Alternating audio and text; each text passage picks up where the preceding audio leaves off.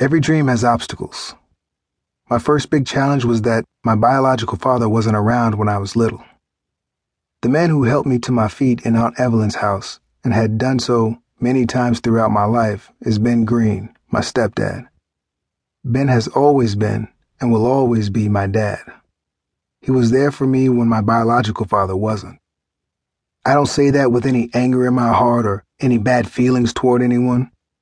I have a good relationship now with my biological father.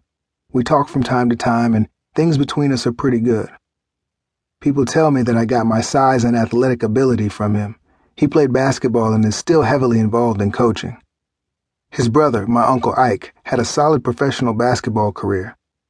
Ike played for a lot of different teams and was a really good post player. They have both been really helpful to me at times in my basketball career.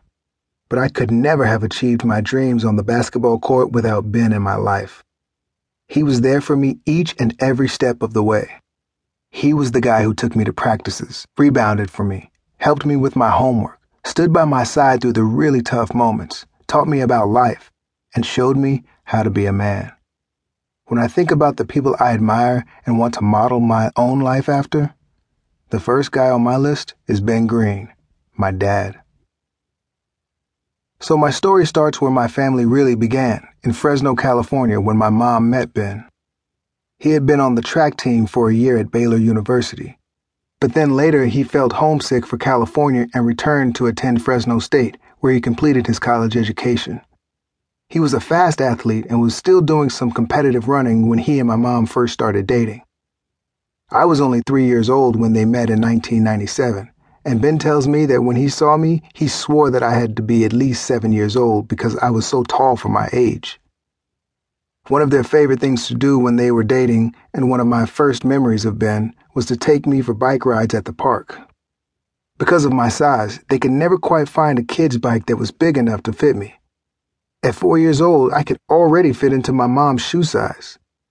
Dad says they would ride along the sidewalks at the park, and he would laugh at the sight of me trying to pedal fast enough to keep up with him and Mom on a bike that was made for average-height kids. I don't remember ever really missing my biological dad when I was young. Mom has told me that as her and Ben's wedding got closer, I would ask all the time if it would be okay for me to start calling him Dad. In fact, after I got to Baylor, I had green tattooed on my arm to honor him, and am hoping to someday change my last name legally to Austin Green so that everyone knows what an important part he's played in my life. From the time I can remember anything about my childhood in California, Ben was there, showing up in my life, picking me up when I needed it.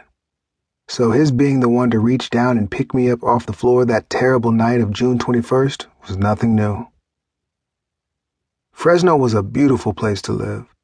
The weather was always perfect, and Mom and Dad moved into a house on a cul-de-sac right next door to the Droddy family. Ben Droddy was Dad's best friend from Fresno State. He had played football there and was the principal at Clovis West High School, where Dad also worked as a student advisor. Dad would mediate when students had fights with teachers or other students, help them resolve arguments, and counsel them when they had scheduling problems. If you've ever met Ben, you'd know this was the perfect job for him.